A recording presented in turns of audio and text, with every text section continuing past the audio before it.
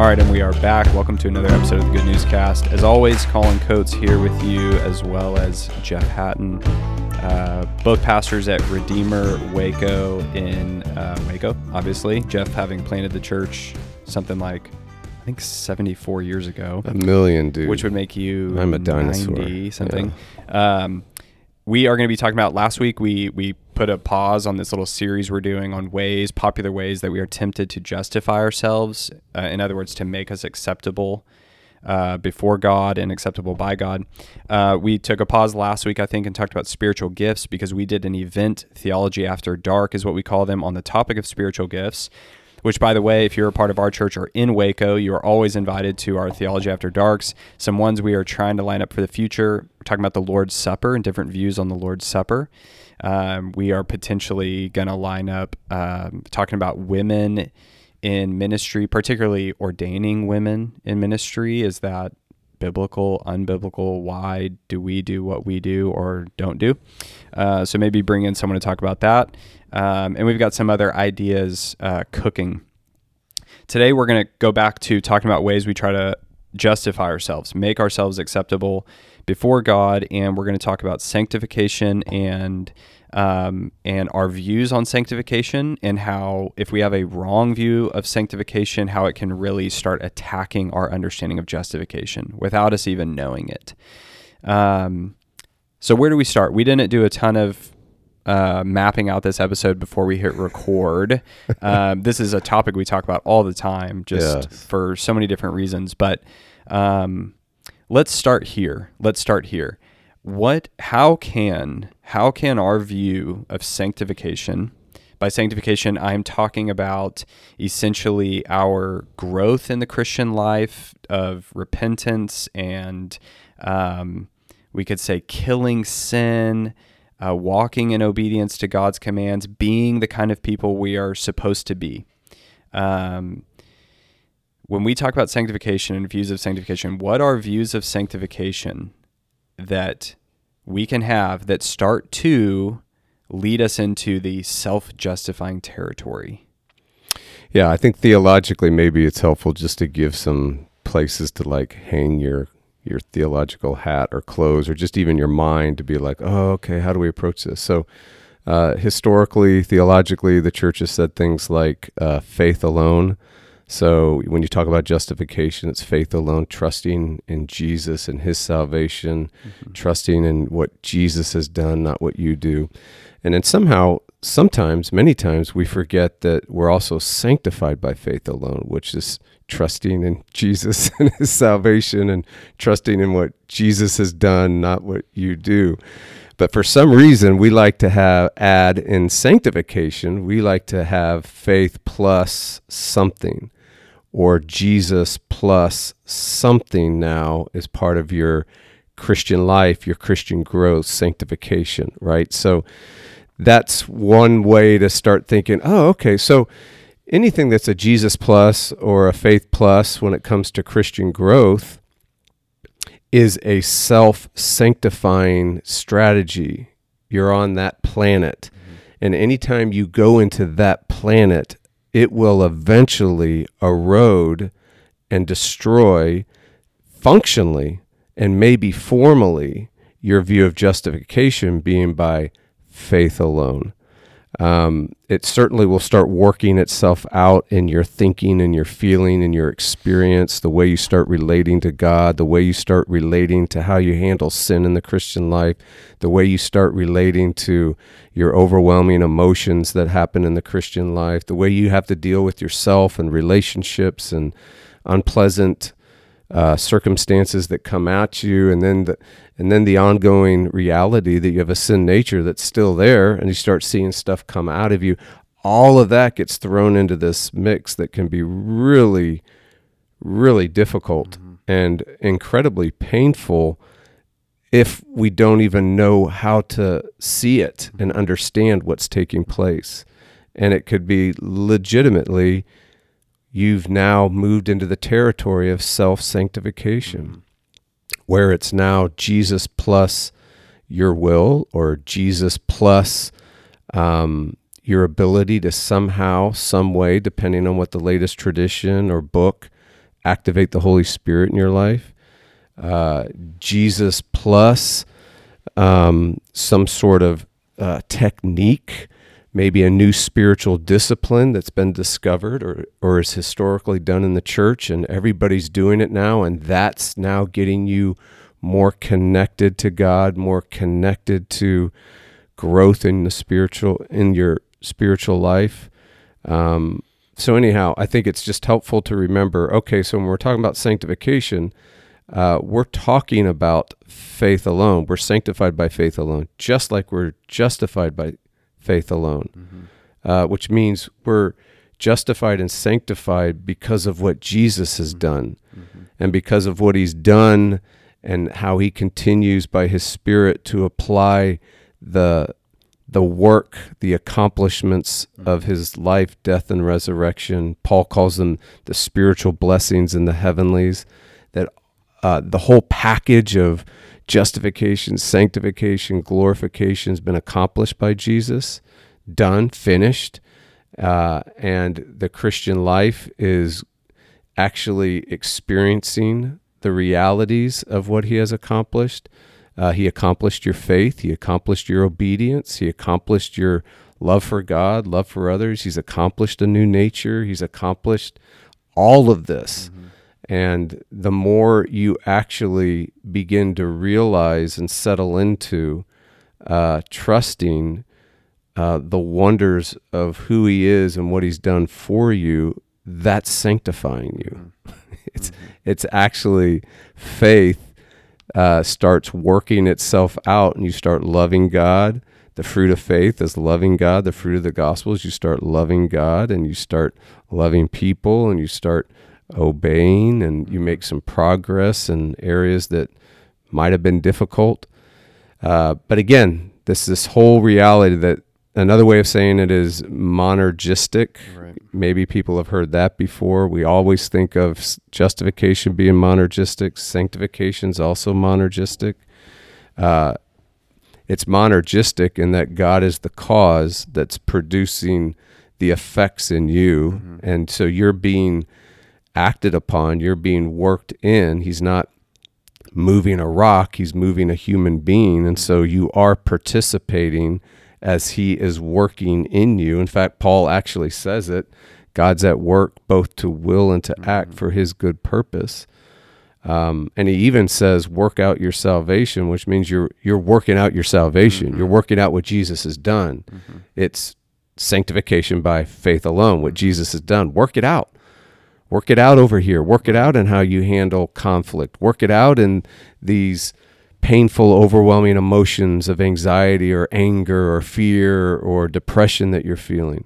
Work it out in the way you handle your job, where you seem to get your identity from it and you live and die by how well or not well you're doing. Work it out. For God is at work in you to will, to act for his good purpose. So I want to address that in a minute when I bring up what is the most common objection with this, which is like, are you just saying that I just like am not active and don't do anything and shouldn't do anything? But I think it's helpful to think about this, that when we say with the Westminster Confession says that justification is an act of God's free grace, and then it says sanctification is the work of God's free grace. And it's saying both of these are the monergistic work of God's grace. One of them is this one-time event, and then sanctification is this work, this ongoing work, but both are the work of God's free grace. I think that a way that this can get like sneaky, where you don't realize what's being brought in, what wrong ideas are being brought into sanctification, is when we say things like, justification is monergistic, but sanctification is synergistic, and you are active in it. And it's tricky because you go, well, yeah, I mean, I am active in the Christian life, so that sounds right. And then, Jeff, when you say that it's by faith alone, it's like, well, wait a minute. The simple way of saying it, when we say justification is by faith alone and sanctification is by faith alone, we are saying Jesus does both of those things. Shocking. What a shocker that we think Jesus justifies us all in his own power and by his grace. And we are simply saying the same Jesus, the same God who not only gives us the righteousness of Christ, forgives us of all of our sin, we are simply saying, as controversial and crazy as it sounds, that he also is in the business of changing us. Yeah. So it's not, I think when you think about it like that, when you boil it down to what we're saying, it's like, oh, that's not actually that controversial to say at all, is it? That Jesus loves us so much that he's not going to just leave us in the dominion of sin. He's not going to leave us under the slavery of sin. He justifies us, breaks the power of sin, and he says, "Yeah, I'm also going to change you, and I'm gonna also sanctify you." Very simple. That's not controversial. Now, here's where the objection comes in, because the objection is like, "Oh, are you just saying that like I'm just like not active and I shouldn't do anything?" And this is maybe how I would respond, that if someone said, okay, all right, I've just learned that sanctification is monergistic as well, that it's Jesus who does it. And if the response to that is, so I don't want to do anything now, I guess. I don't have to do anything. I don't want to help people. I don't want to love people. I'm not going to obey God's commandments because I'm just going to let him do that for me. I would go, oh, interesting. It sounds like we're on the sanctification journey and you just identified sin, right? Right. You just identified where your heart needs to be changed. Yeah. That deep in your soul, you're actually coming to grips and coming to your senses, as you would say. You're coming to your senses realizing, I don't want to go help people. Yeah. If that's, my point is, if that's the objection, like, oh, you're just saying it's all God, then I don't even want to do it. It's like, okay, so I guess when you thought it was synergistic, you were doing it just because you thought you had to. Yeah. Now you're coming to grips with the fact that you don't actually love people. So it sounds like God is actually, brace for impact, sanctifying you. Yeah. He is showing you your heart, and in that place, the reality is you have no idea how to reach into the depths of your soul and change yourself. Yeah. Only Jesus does. So thank God you identified where your heart and where my heart is sinful in a certain area. I don't want to be generous with my money. I want to use it all on myself. There's where my heart is sinful. And then what do? What does this view do? It says, don't turn to yourself to think you're going to change yourself. Don't turn to, well, I heard there's this new Bible study that Crossway put out, and I bet that'll change me. You know, that's got the power. No, I'm turning to God himself once again. At justification, I turned to God alone for salvation and justification. And now in my sanctification journey, I am once again turning to Jesus to say, you alone hold the power to change my sinful, heart that doesn't want to be generous with money. Yeah. So I think even when that objection comes up, it's like, oh, this is good news that we're realizing more of our sin and how badly we need Jesus to sanctify us. Yeah, and so sanctification then becomes more about resting and relying in Jesus. Trusting him. Yeah. Depending on him. Then it does what I'm doing. Yep. And then, and so the dynamic is as you do rest and rely, some folks, Jesus says it, as there's this abiding aspect that you bear fruit, and he's at work in your life. And part of the ways that he's at work in your life is actually bringing you to this stillness and this repentance of all I need, all I bring is nothing. Yeah. And so trusting in Jesus is actually learning not to trust yourself. And it's learning that he has accomplished it and he's at work in my life. And I am more aware of my inability and the impossibility of me changing my life, just as I am aware of the inability and possibility of me establishing a righteousness of my own, or dealing with my own sin and trying to pay the penalty and deliver myself from sin's power. This is all inability, and recognizing that is a really, really good thing. And some folks think that recognizing inability and impossibility is not incredibly godly, or it's not incredibly active. It's the most passive active thing you can do, because now you're actually transferring your trust to another. Mm-hmm. You're actually recognizing that your trust in yourself is a fool's errand, that you can't be your own savior. You can't be your own sanctifier. And that transfer of trust to Jesus to be your justifier, Jesus to be your sanctifier, is absolutely faith moves mountains, right? Because faith trusts in the one that did move mountains and does move mountains. That's huge. Mm-hmm. That's unbelievable holiness. It's unbelievable Christ exalting and Christ honoring, right? We want to honor Christ, right? We say, oh yeah, I want to grow in honoring Christ and loving Christ. That is like clinging to the only one who can. That's unbelievably glorifying. Jesus is exalted as the justifier. Jesus is exalted as the sanctifier. Jesus is exalted in his comprehensive, accomplished salvation. It's phenomenal. And you will love him more for that. You're not going to love someone who doesn't do anything. If you're the one that does the work of sanctification, you're going to love yourself because you're trusting in yourself. So anyhow, that sometimes it's just helpful to rethink what we're actually saying, rethink these words that we use over and over again, like obedience and faith and holiness. This is absolutely holy. And this stillness, which God, by his grace, Jesus in his sanctification, will actually force you to be still, actually force you to see that it's impossible for you, he's going to shrink your world. Paul calls it, he's going to imprison you so that you actually see, I can't. And that's a really, really good thing. That's a sanctifying thing. You are now losing your ability to trust yourself. I think one of the ways that this erodes your justification by free grace as well is that kind of in the point of us talking about this, at least one way that it does is that we come to Jesus as the one who freely justifies us, freely accepts us. We are counted righteous in Christ. It's all free. It's all grace. It's all mercy. And then we turn to the rest of our lives, the rest of our minutes and hours and days. Yeah.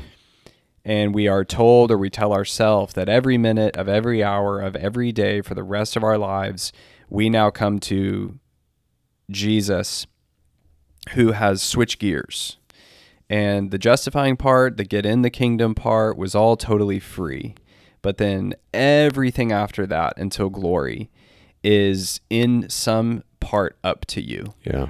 And to just put it like in how you can even trying to picture it, it's like every minute of every day you're thinking about sanctification in terms of Jesus once was in the business of doing it all for me, and I knew that I needed that. But then he kind of stepped back. He helps to a certain degree. Maybe it's 50%, 75%, maybe even 99%. But the reality is we know a lot can be on the line in terms of the decisions we make or the things we do. Sin can just totally wreck our lives. I mean, It's a really big sanctification, and sin and holiness is a really big deal.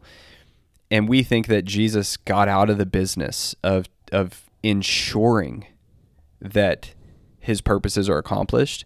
And here's how this, I think, erodes justification is good luck keeping those two things straight. Yeah. Good luck keeping No way. justification is monergistic, but sanctification, he has said, to some degree, is up to me. Yeah. He loves me so much, he gave me eternal life.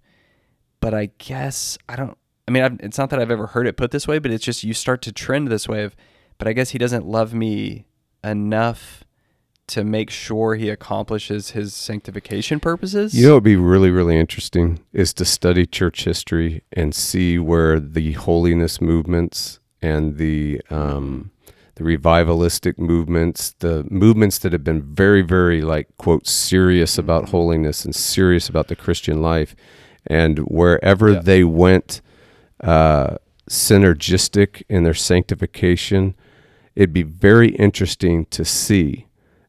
Certainly functionally, you're going to lose your functional appreciation of justification. Right. But it'd be really interesting to see where in those movements formally people actually started saying things about justification, Right. formally, creedally, their beliefs started changing.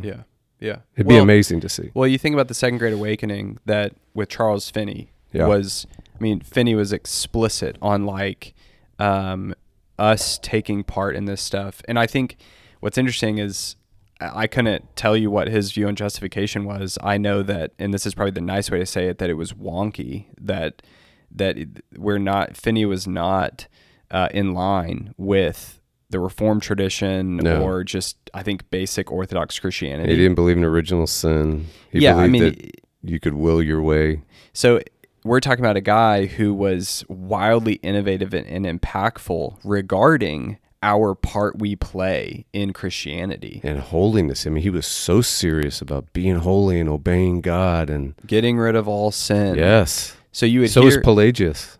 So there you go, right? You already see that this idea of synergism and sanctification potentially has deep, deep roots in the reality that we find it so hard to believe that anything is free, you know? And you've got different kinds. I mean, and what we're saying here too is that there's endless strategies of doing this. Yes. So if you're like, well, what are we talking about? I mean, we've tried to bring up some of the more popular and some of the ones that kind of get into our skin and crawl into our heart and wreck us. But any time that your willpower is being added, yes. Any time that you're focusing on surrendering in sanctification, yes. Anytime that you're replacing good things, thinking that good things are going to activate God in your life or activate the Holy Spirit in your life, that's what we're talking about. Like, this is going to do it. This is going to activate life change.